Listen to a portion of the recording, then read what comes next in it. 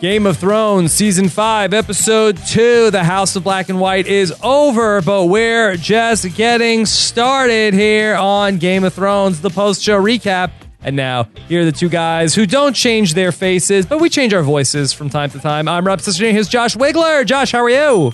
I'm doing well. Yes. I don't know what the hell that was. I'm so sorry. It's very weird. That creeped me out. Yeah, hi, Rob. How are you, man? Good. How are you doing? The man has a new voice. The man has a new voice. Yes. I am no one. Who are you? Yes. Are you no one too? I'm a know-it-all.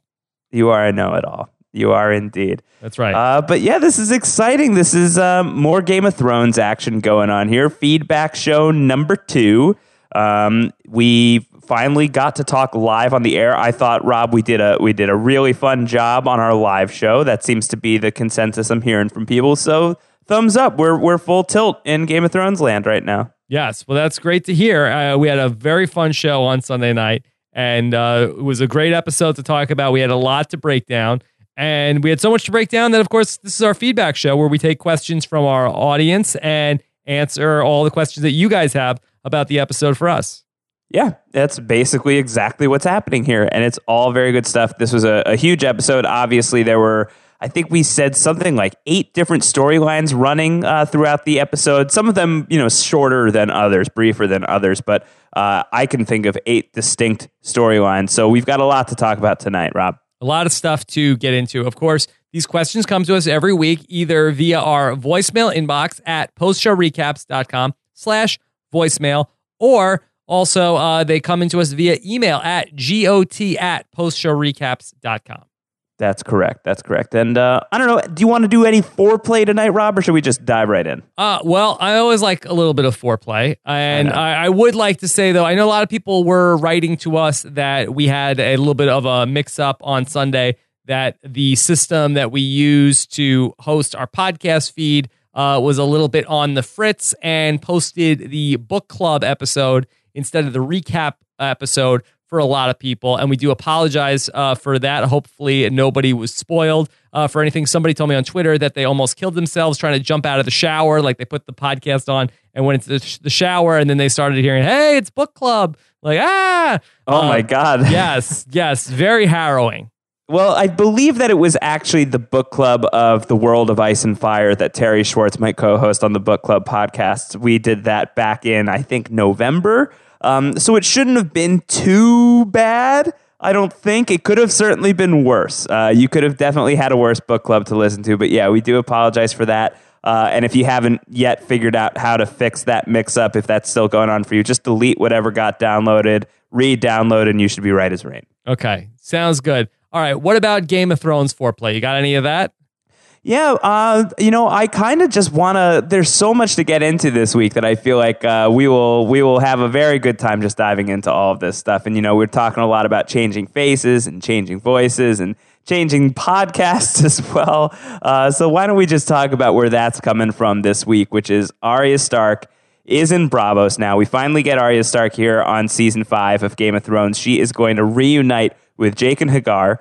And a lot of questions about what she is going to be up to now that she and Jaqen are back in action together. Yeah. Okay. So let's fire away. Let's get into that. So Emad is first up with an Arya question. Emad wants to know, do you think that Arya is going to learn to change face? It would be so satisfying to have her return and kill Walder Frey in the shape of Catelyn Stark and the Mountain in the shape of Prince Oberyn. With that power, she could even turn into Tommen and be the king. So what do you think? What's like, is the sky the limit with this face changing thing, Rob? Is Arya going to just be able to look like basically everybody on the show? Yeah. I don't think that the end game here is I'm going to turn into, Cat Stark and then kill Walder Frey. I think the move is I'm going to turn into one of the guards here at the Twins and then sneak into Walder Frey's room and then be yourself when you go ahead and kill Walder Frey. Like, I think that's the move more so than I want to look like a different person when I kill people. But don't you think, like, if you've got the ability to face shift, like, you could do some shape-shifting action, shouldn't you try and, like, kill King Tommen and then go be King of Westeros? Doesn't that seem fun? But then you have to live as King Tommen. I mean, well, if it doesn't go well, you shapeshift into somebody else. Well, here's the thing for Arya that is a potential problem for her. I don't know if you could change heights. I think that you could change faces and you could change like hair, but can you get taller? Yeah. Because I think Arya is somewhere around like, 4'9", 4'10". She's not tall. She's not tall yet. If you were Bran and you could change faces, then you'd be in business. You could be anybody. But basically at this point, Arya could become any short person. Yeah, she's Macy Williams, the actress, is 5'1". Oh, okay. She's getting there. Yeah, she's getting there. Yeah. She's not a kid anymore. She's 18 years old. Yeah, she's too tall to be, Tyrion. Yeah, she couldn't be Tyrion. She could be Tommen. I think so. Tommen would actually, I think, be like good eye level. Yeah. So. Yeah, they'd be close. But I mean, like, I don't know. You just think that she's just going to be a guard. She's just going to face change into something mundane like that. That's so boring. To sneak into places. I think that's the idea. Yeah, but I just feel like when you have the ability to shapeshift, like, you should just become like president for the day. I feel like that's what you say when you're a kid and you were asked if you want to be a shapeshifter. You say, yes, I do, and I want to be leader of the free world. Yeah. I mean, Mystique has done stuff like that, right? Wow, Mystique name check. I forgot you're an X-Men fan. Not really. I know a little. How do you feel about the big news about Iceman this week? Oh, huge. Yeah. Yes. I don't really know it. Iceman's gay. He came out of the closet. Oh, yeah, I did see something about that. Yeah, it's big stuff. Okay. Good for Iceman. It's great for Iceman. Yes. And as far as Arya goes, I mean, I think that this will be a means to an end to kill a lot of people. I mean, the problem with her being able to kill these people is that how's she ever going to get close to Cersei Lannister? How's she ever going to get close to all these other people that she wants to go kill? Why? Because she's in Braavos and they're all in Westeros? Right. And, that they're not going to just let like a little girl into, or, a young woman into, or a boy, or whatever they think she is. Like, she's just not going to get that access. Well, that's why she shapeshifts into Tommen. And then Cersei will be like, oh, Tommen, can I tuck you into bed? And she'll be like, yeah, you can tuck me into bed right after I stab you in the face with needle. Mm-hmm. I guess that's good. That's the move. That would be a pretty good move.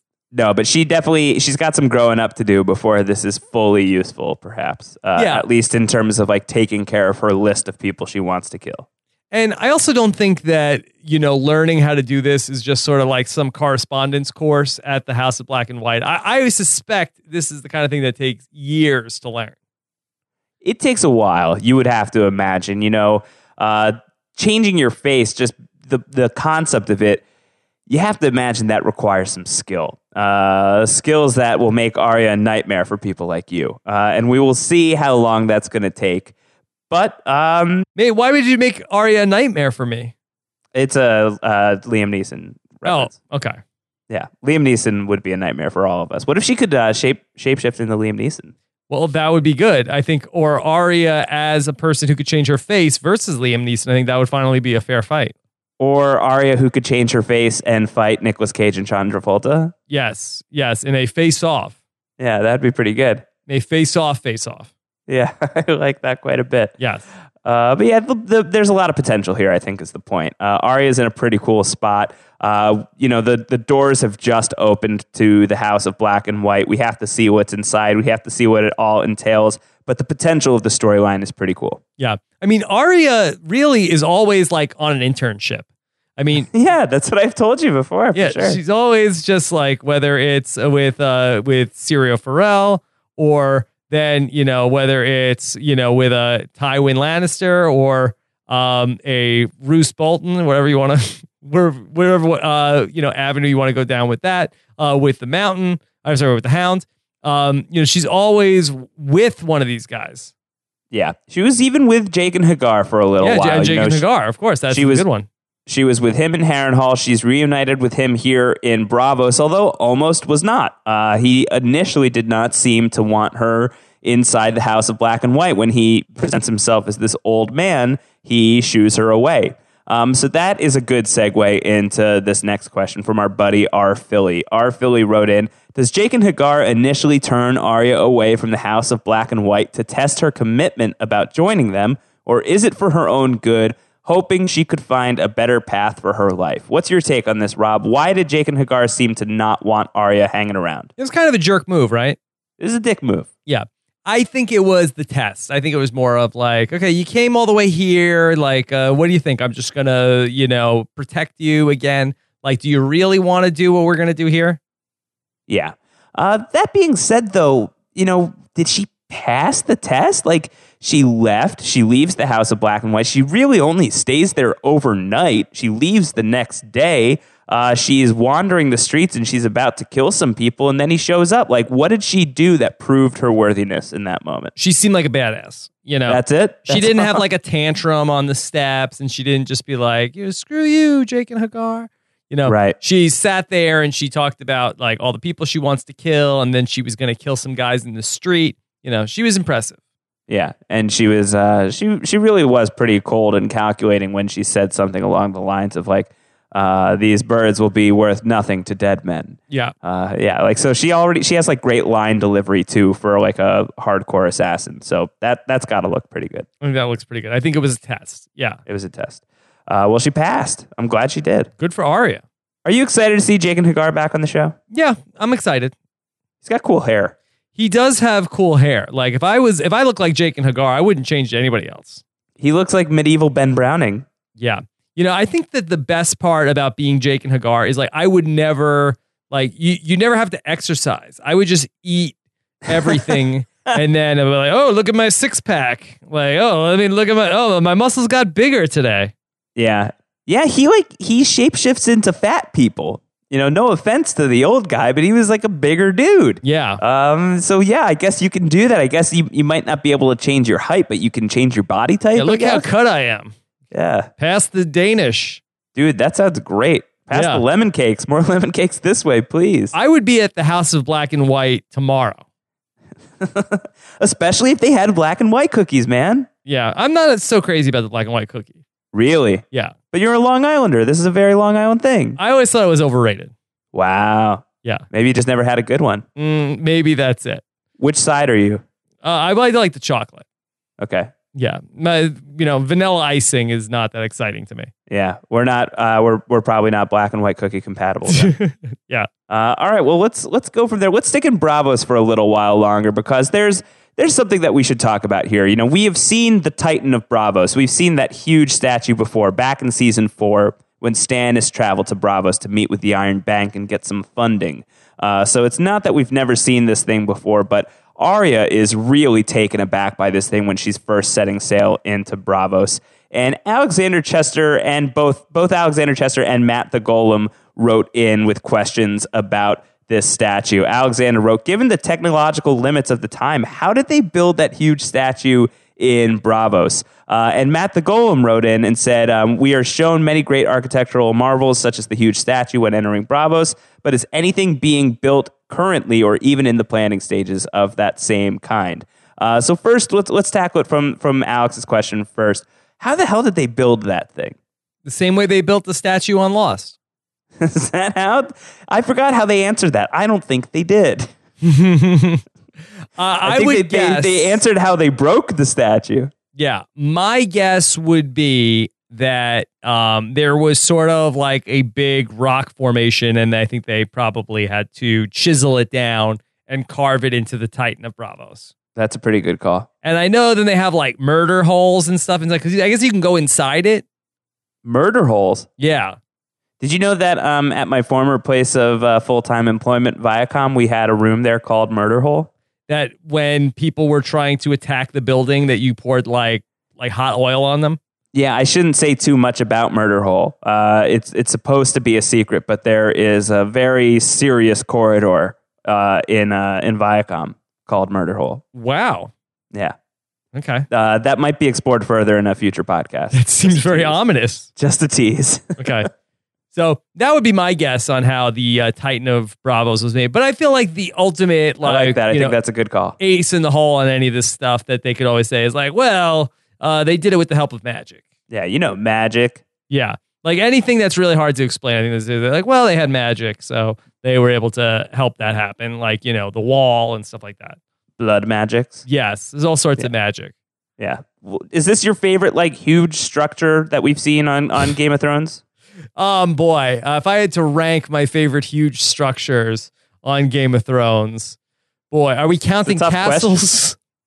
We could count castles if you want, but I feel like that's a little boring. Okay, I'd say sure. Titan of Bravos is number one. I was very partial to the golden marine harpy that's no longer there. Yeah, though that is gone. Not the wall. Wall is not number one. Yeah, the wall's fine. Wall's fine. You're not into the wall. Yeah, I thought we were sort of counting the wall as a castle because I don't think the wall's a black. castle. Yeah, well, there's castles on the wall. Yeah. The wall's just like a big sheet of giant ice. Okay. Yeah, that's pretty impressive.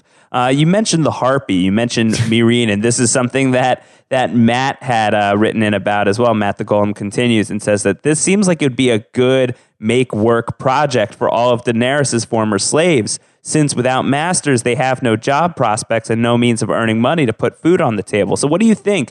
We've knocked down the harpy. What should go up in its place in Meereen?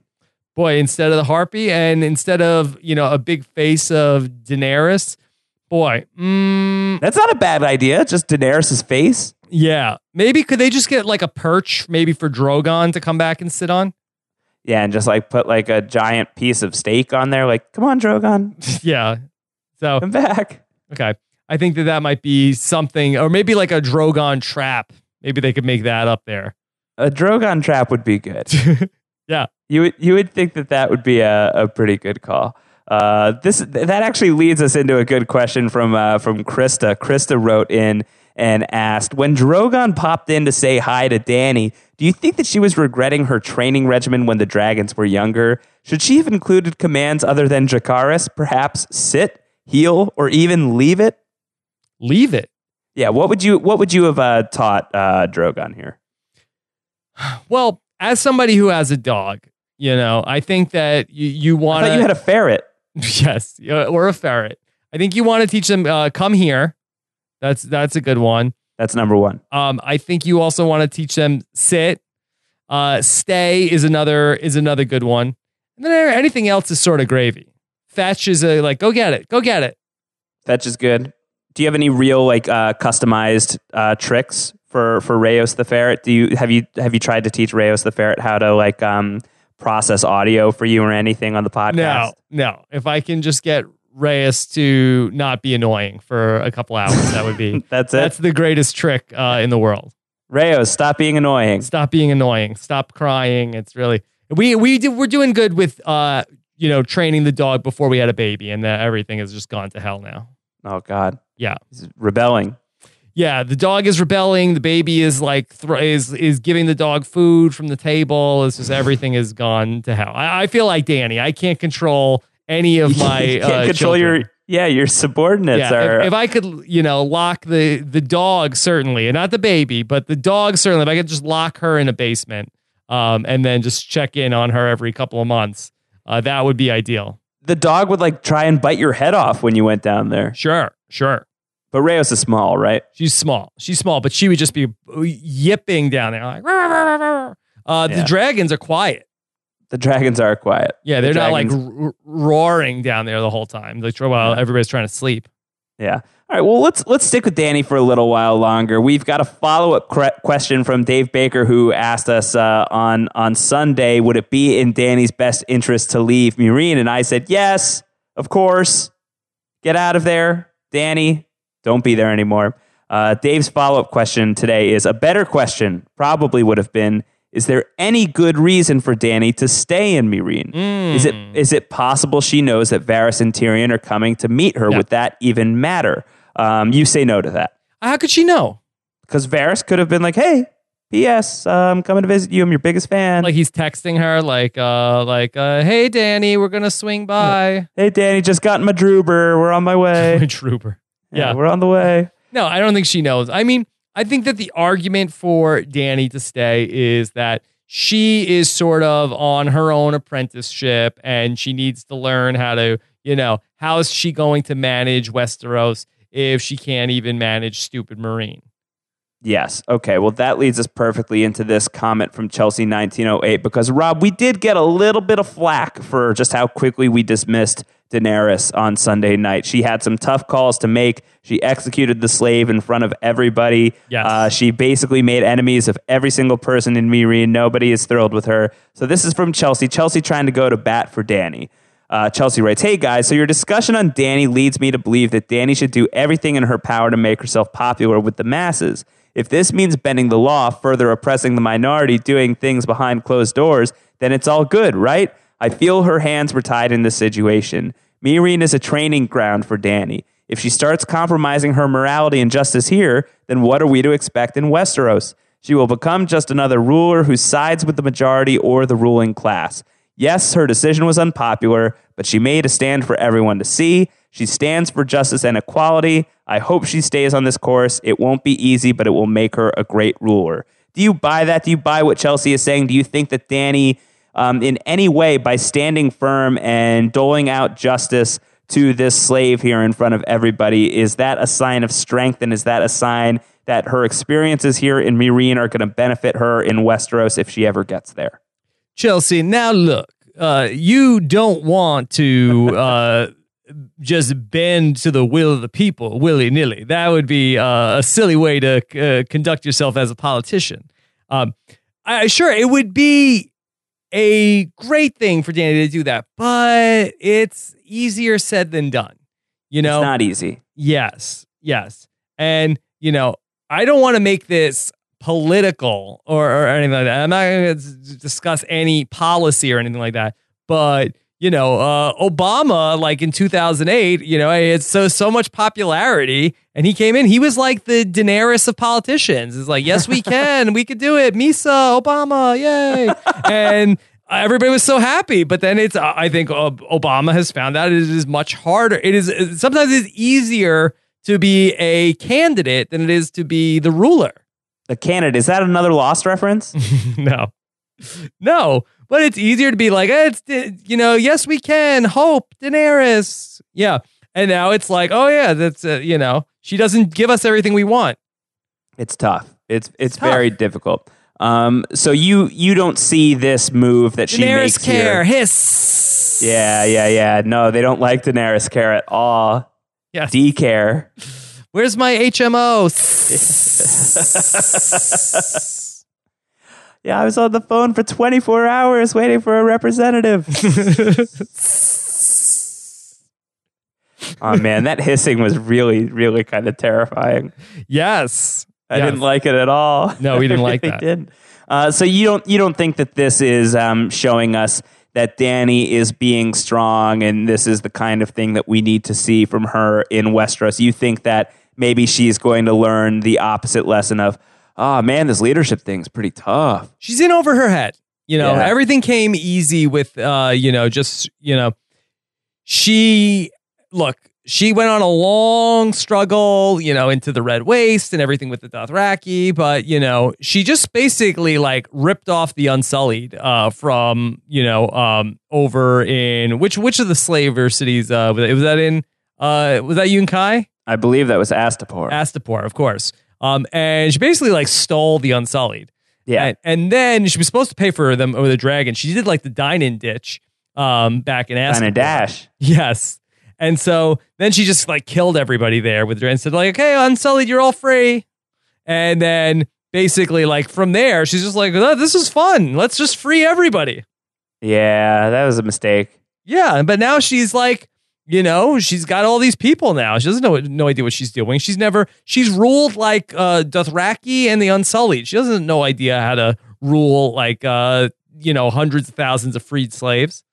Do you have a long view prediction for where this is going? Why we are spending as much time as we are in Meereen, and what this means for Dany's story going forward, whether or not that means that Dany is going to go from here to Westeros or isn't? Do you have a prediction for why this stuff exists and where it's taking the Dany storyline? Yeah, I think that we're sort of just holding here for Dany for her to meet up with Tyrion and Varys. And I think that once she gets this dream team assembled, then she can move on to Westeros. And I'm not sure ultimately if, what administration is going to be there in Westeros. Like, is she going to have to battle Stannis when she gets there, or is she going to, is there going to be some Lannister in charge? I feel like there's not a lot of juice in the Daenerys versus Stannis matchup. It doesn't seem like it. I mean, Robert Baratheon is the regime that ousts the Targaryens, so a Targaryen-Baratheon rematch is kind of a cool idea, but you would think that there are technically Baratheons on the throne right now. It's Tommen Baratheon. It's not Tommen Lannister, even if he really is Lannister. So I don't know. I mean, in name alone, Stannis versus Dany is a matchup, but I think you're right. I think that there's, I don't know. And certainly it would be interesting to see them meet and Melisandre being confronted with the idea of dragons. This is a woman who loves fire. So that might test her allegiance. So that could be pretty interesting. But you bring up Tyrion and Varys, and while we're still talking about Dany, let's talk about those guys very quickly. Let's hit a voicemail from Jackie Tomayer. Hi, Rob and Josh. It's Jackie from Alberta, Canada. Thank you very much for your weekly updates and great information, as always. I'm just wondering, does Dany know who Tyrion is? She's such a young ruler. Does she understand all the history of the Lannisters? And does she know who Tyrion is? And is she going to welcome Varys and Tyrion into the fold and make them part of her council? Thank you very much. Keep up the great work. All right, Josh. Do you have a sense of this? I probably cannot say one way or the other. All right, other than I'm interested in yours. Yes. Then let me speculate.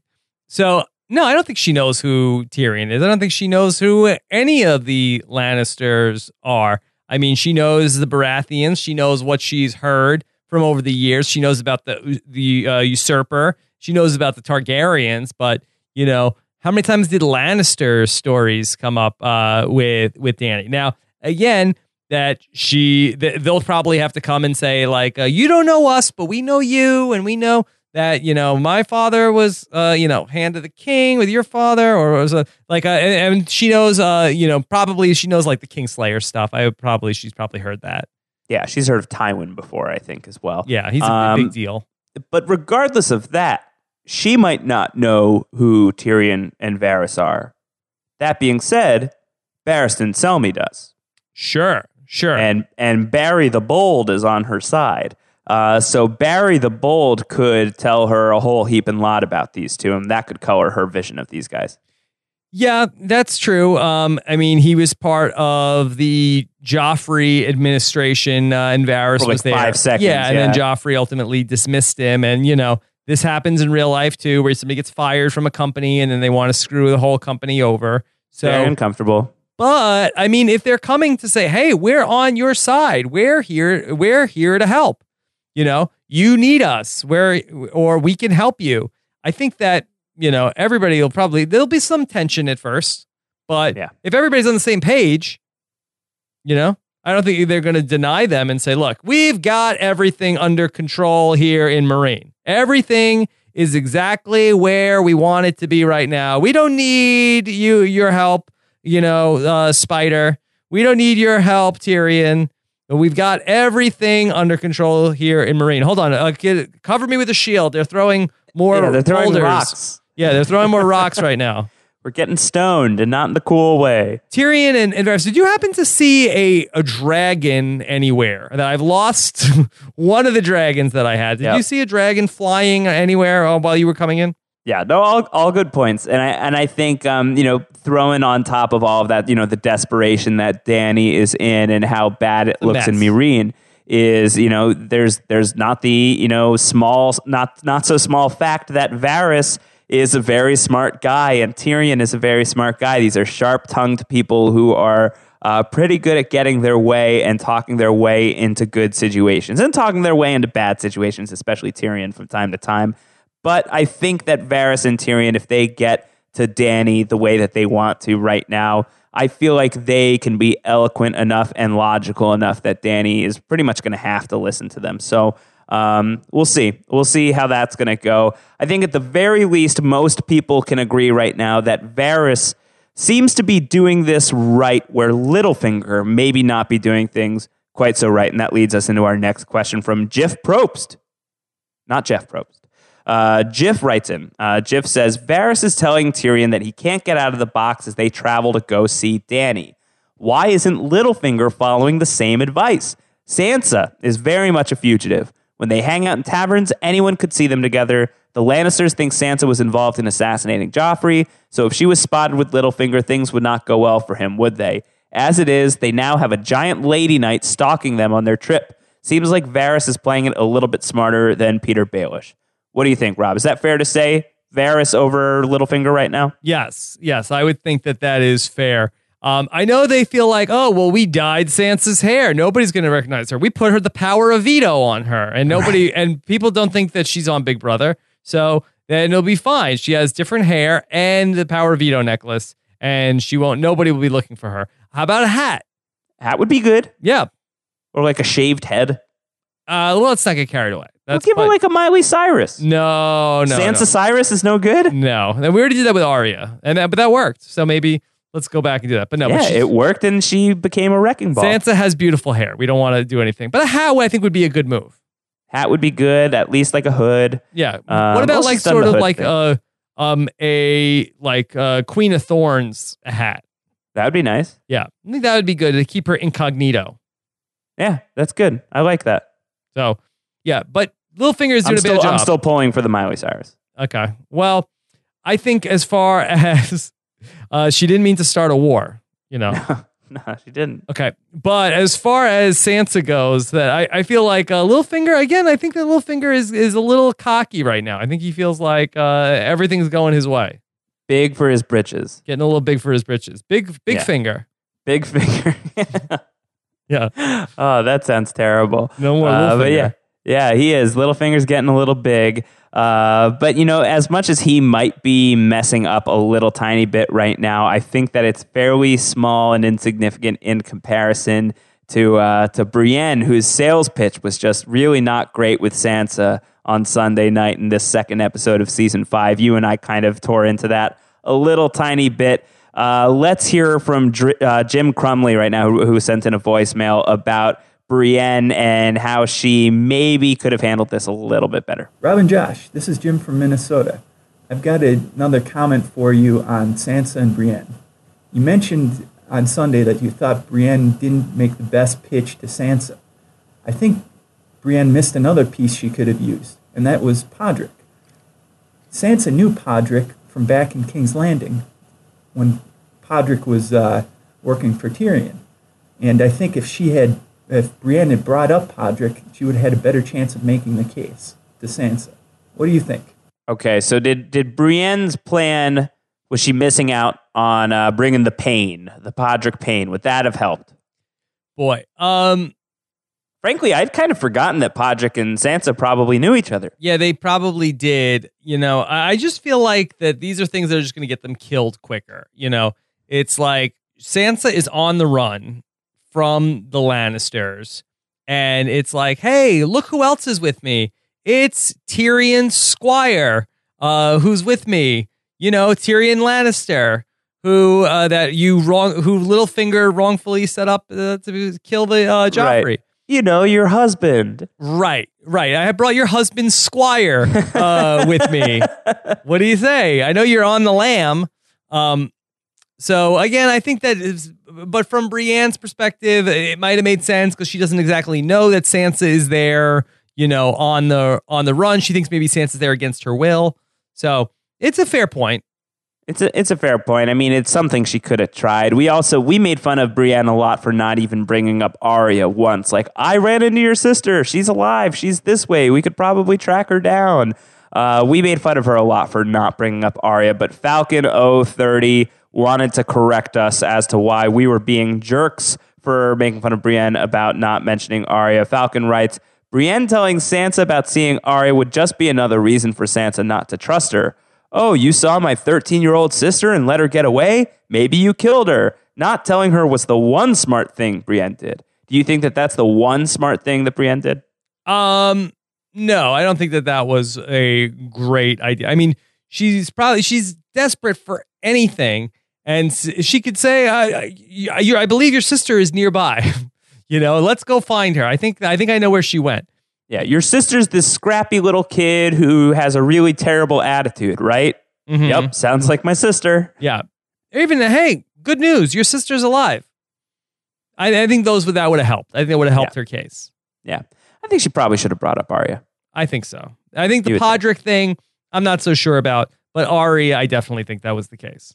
All right. Well, let's go away from. I'm sure we're going to have a lot to talk about with Brienne in the future, but for the sake of this feedback show, let's take a brief stopover in King's Landing.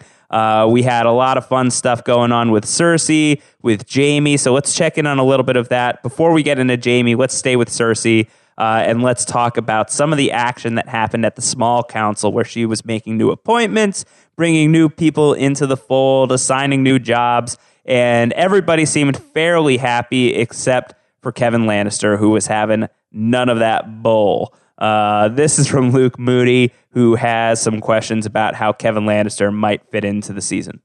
Hey, Luke here. My favourite moment this week was when Kevin Lannister wrecked Cersei during the Small Council. Do you think that he'll go back to Castle Rock, or will he have a larger impact in the season? Thank you. Kevin Lannister. Kevin! Yeah. Kevin is home alone right now. He's going to be home alone in Casterly Rock. Yeah, I know. Yeah. This is my castle. I have to defend it. Yeah. Get me in the murder hole. Yeah. Okay. It's my murder hole. But Kevin Lannister is obviously not thrilled with Cersei. Kevin being Tywin's surviving brother. Do you think that Kevin Lannister in any capacity is going to fill the void left by Tywin? A little bit. I mean, I just feel like it would be very easy to get Kevin Lannister back on, point. I think. Oh, how do you do that? I think that he says, if the king wants me, he knows where to find me. So it's like Cersei's like, all right, Tommen, I need you to talk to Uncle Kevin and tell Uncle Kevin you want him to be, the Master of War. Yeah, we need to talk about Kevin. Yeah, I think that's fine. I mean, he's not like, look, I didn't come to King's Landing to serve some 11-year-old king. Like, he's like, I didn't come here to talk to you, Cersei. So Cersei just has to tell Tommen what to do. Tommen tells Kevin Lannister what to do. Bada bing, bada boom. And I think everything is good.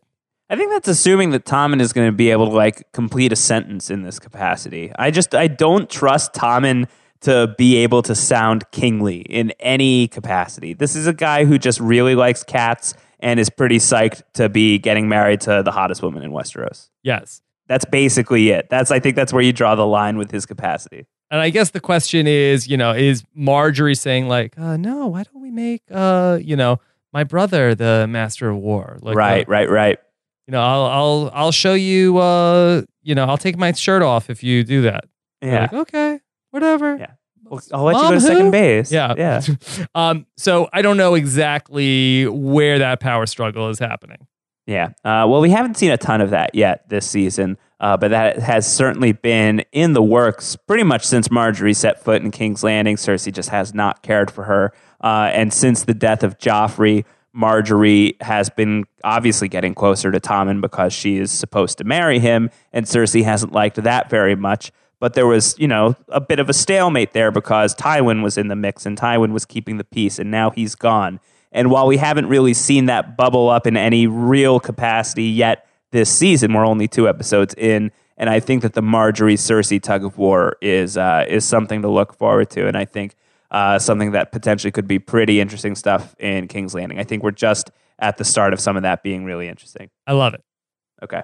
Let's take another one from R. Philly. R. Philly wanted to ask us about Jaime, who is, as we know, he is going to be heading towards Dorne to rescue his daughter, Myrcella, who is officially his niece, but in reality is his daughter, and he hasn't been much of a father to her, and R. Philly is wondering about that. R. Philly writes, I'm curious if you guys feel like Jaime is going after Myrcella because Cersei's words hit home, and he genuinely feels guilty about not being a loving father to her, or because he has in the past, he is merely seeking Cersei's approval and subsequently her affection.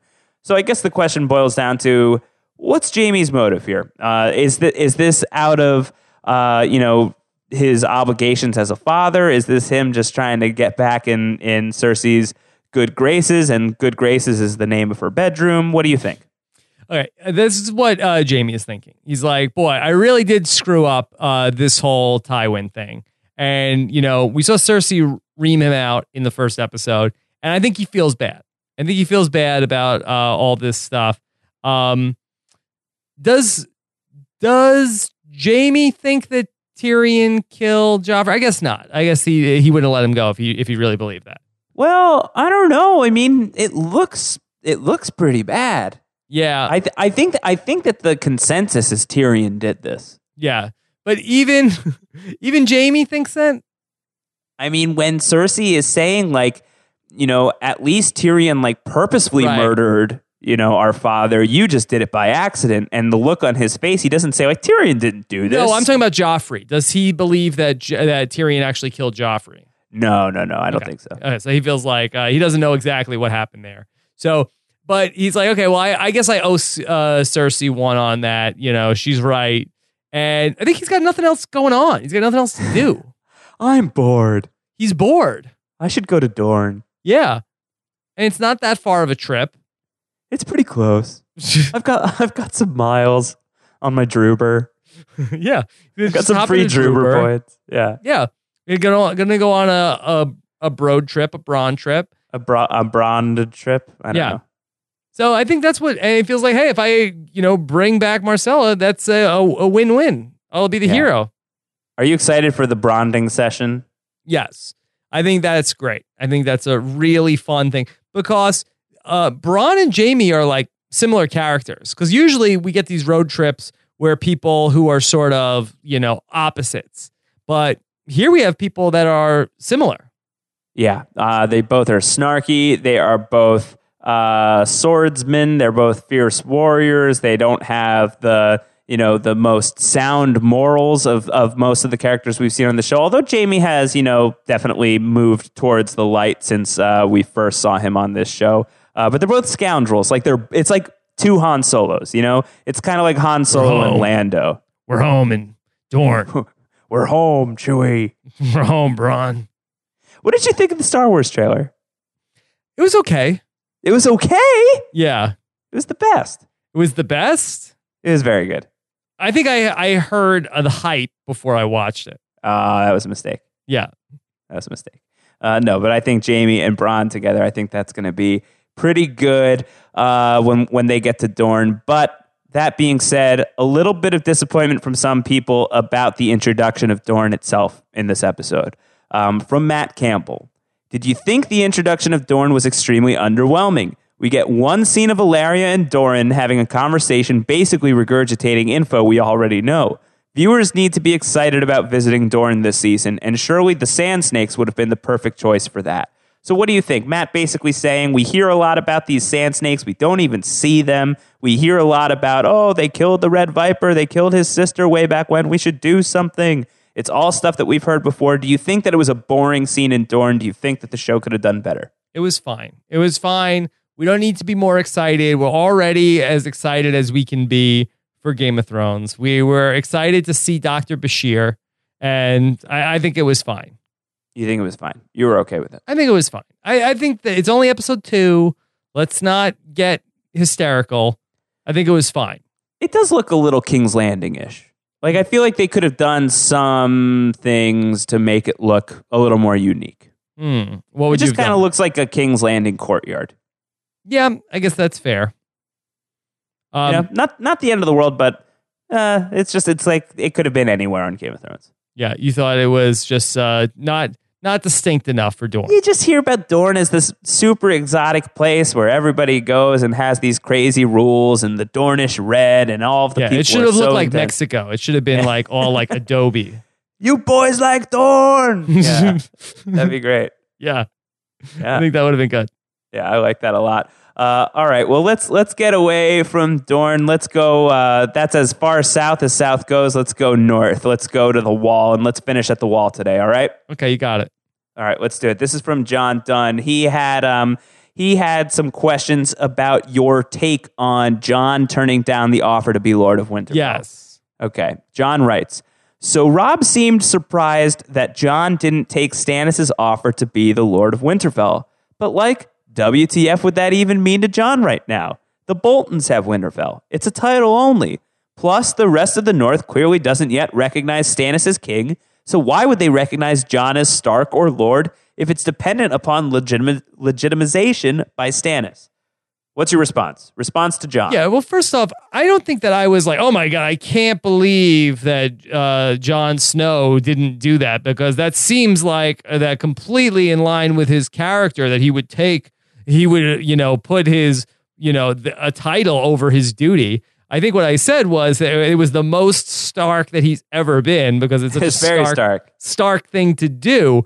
I think it was a poor decision. I think if I was Jon Snow, I would take the title. I'd say, yeah, let's go do this. Let's go kick out Roose Bolton and let's get him out of here. And let me go take over. Now, again, Jon Snow knows about what's going on with the White Walkers. No, he knows nothing. I think if I was Jon Snow, I think I would have said this. I think I would have said, look, Stannis, that's an incredible offer. And I would love to take you up on that. But first, we got White Walkers coming here, barreling down on our location. So I could go with you and we could take over Winterfell, and I'll be the Lord of Winterfell, but we're just going to be infested with White Walkers here in a couple of months. So we got to deal with this. I got to take care of this situation. But then when you need me, I will go and sit as the Lord of Winterfell. And how's Stannis going to react to that? Well, I want it now. I want it now. Now or never, buddy. Yeah. No, that's fair. And frankly, some people have been taking issue with just Stannis' offer to begin with. This is from Jack Newman. Does the storyline of Jon being offered Winterfell bug or not make sense to anyone else? He's in the Night's Watch for life, and not even Stannis has jurisdiction over them due to them not participating in the politicking of the rest of Westeros. If Jon left, shouldn't Stannis really do his liege lordly duty and behead Jon for desertion? I understand it's to conflict Jon, but it really doesn't make any sense. That's kind of a fair point, right? Stannis doesn't really have the authority to say leave the Night's Watch. No one can release Jon of that. Yeah, but I think if he's the future king of Westeros, I feel like he can make that call. So, but it's like a future deal. This isn't a now deal. Right. It's like, hold on here. I am the rightful, that the Lannisters, those are bastards. I'm the rightful king of Westeros. Yeah. While you watch, I'm going to become the king in a couple months here. And then he like slides him an IOU, a lordship. It's as good as money. Yeah. So again, I think that it's probably a good deal for Jon in the end. I feel like we got to get a Stark back at Winterfell, eventually. The people in the North, they only want to follow the Starks. We need to get one of them back. My dark horse here is Rickon. Wow. Rickon, yes. I think Where's Rickon? We don't know where he is, but I think he's just like, hopefully he could be a grown-up soon, and then he could just take over Winterfell. Who is going to be a grown-up first, Rickon or Tommen? Boy, Rickon. Why? That these Stark kids just shoot up. Yeah, they just grow. I don't know what they're feeding them in the North. Joffrey was 17, and he seemed like he was 12 still. Yeah, and plus his pet is a direwolf versus Tommen's Sir Pounce. And Sir Pounce is a great cat, but come on. Yeah, I think so. The Daniel Day-Lewis of cats, I believe we once said. Yeah. All right, well, let's wrap up here. This is another one from Matt Campbell, stemming from this whole conversation about Jon and did he make the right move or not. Matt writes, with Robb saying he thinks that Jon made the wrong choice to take up Lord Commander, he is admitting that he would, in Jon's position, forsake the Night's Watch vows. Therefore, I submit the beheading in the next podcast be Robb of House Sesternino. Well, we promised the people an execution, Robb. You've made a mistake. I think it might be you. Well, how are you going to do it? I'm gonna carry out the king's justice. I'm gonna take my Valyrian sword, turned out to be nice, and I'm gonna behead you. Well, can I just request that somebody do it that I think could probably do it in one shot? What is this? You don't have faith in me to do it in one shot? I feel like it might take a couple shots. It might take a couple shots. I have probably bad aim. I have bad eyesight. The sword is heavier than you think. What if I get Antonio Mazzaro to help me lift it? Who would be the best Who's the strongest post-show recaps host? I would guess Antonio. That's Antonio? my guess. I don't know. Although Kevin of the Daredevil podcasts I've been doing apparently is a black belt. Oh, wow. Yeah, and I've known him for years and I had no idea. Frankly, I kind of don't believe it, to be honest with you. I think you might be sleeping on the tabulator. I think he might Ooh, be yeah, no, strong Kurt's a good call. Kurt works out. Yeah. I can tell you this much. It's not Mike Bloom. We'd have him as an archer, maybe. Yeah, sure. Yeah, if we're burning you alive, maybe Mike Bloom. And I'm telling you, it's not decapitating you.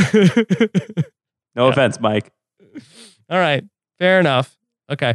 Would I desert the night? I would have never joined the Night's Watch. Yeah. Well, some people, it's not their choice. I know not to join the Night's Watch. Yeah. Yeah. So, no. No, thank you. All right. Well, we'll see. We'll see what happens on Sunday night. Yeah. Or I think I would take the Night's Watch vows, but I would have my fingers crossed. Okay. But you hate that.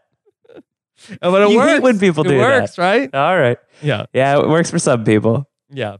Okay. I begin my watch. Okay. Haha. My toes were crossed. Yeah, my toes are crossed. My eyes are crossed. Yeah. Okay.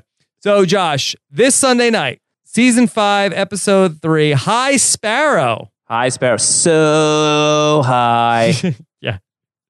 So these sparrows are going to get so high. So high. Yes. And that is going to be on Sunday night, 10:15 p.m. Eastern, is when our live coverage will begin. And I'm very excited. Yeah, it'll be very good. High Sparrow, the title alone, although it's funny to make fun of, tells us something, certainly from the book reading perspective. So I think that we're going to be in for a fun show. Okay, good. So I would imagine we're going to see more of Lancel Lannister. I would expect so. Yeah, double L. Double L is back.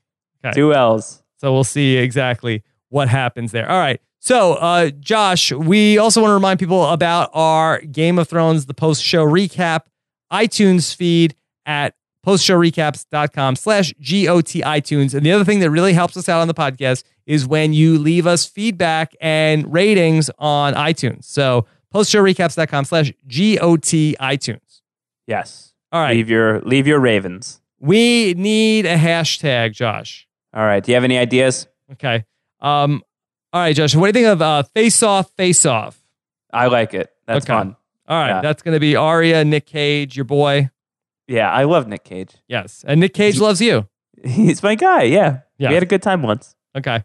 All right. And then we will be back. So leave us your comments on postshowrecaps.com. Josh, what's going on with the book club? With Book Club, by the time that this is out, actually, Book Club probably is out as well. We said that we were going to be doing that on Friday this week. We're actually doing that on Thursday.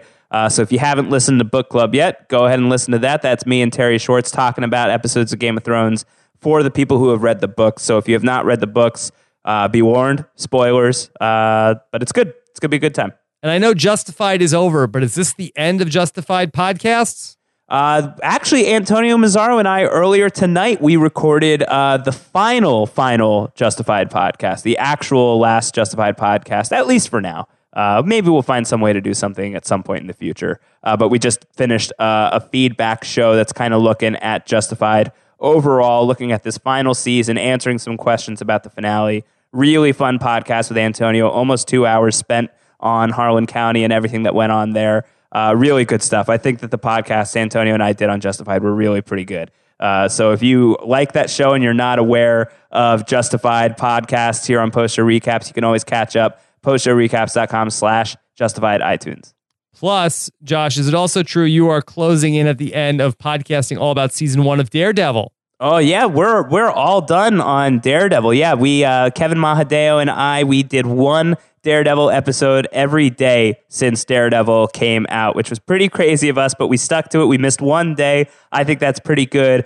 So we are finished with those podcasts, and we are going to be recording a feedback show at some point in the near future. So if you watched Daredevil, if you've got questions about Daredevil, we want to hear them. Send them through our feedback form, postshowrecaps.com/feedback, or you can tweet them my way at Round Howard, like Ron Howard but Rounder, and we will get that stuff on the show. Okay. Fantastic. Also, check out, we've got a brand new podcast, a recap of Orphan Black, also on Post Show Recaps, hosted by Mike Bloom and Jessica Leese, and plus also Mike Bloom and Kurt Clark, the strong Kurt Clark, Kurt the Strong, on Once Upon a Time, the post-show recap. All right. Yeah.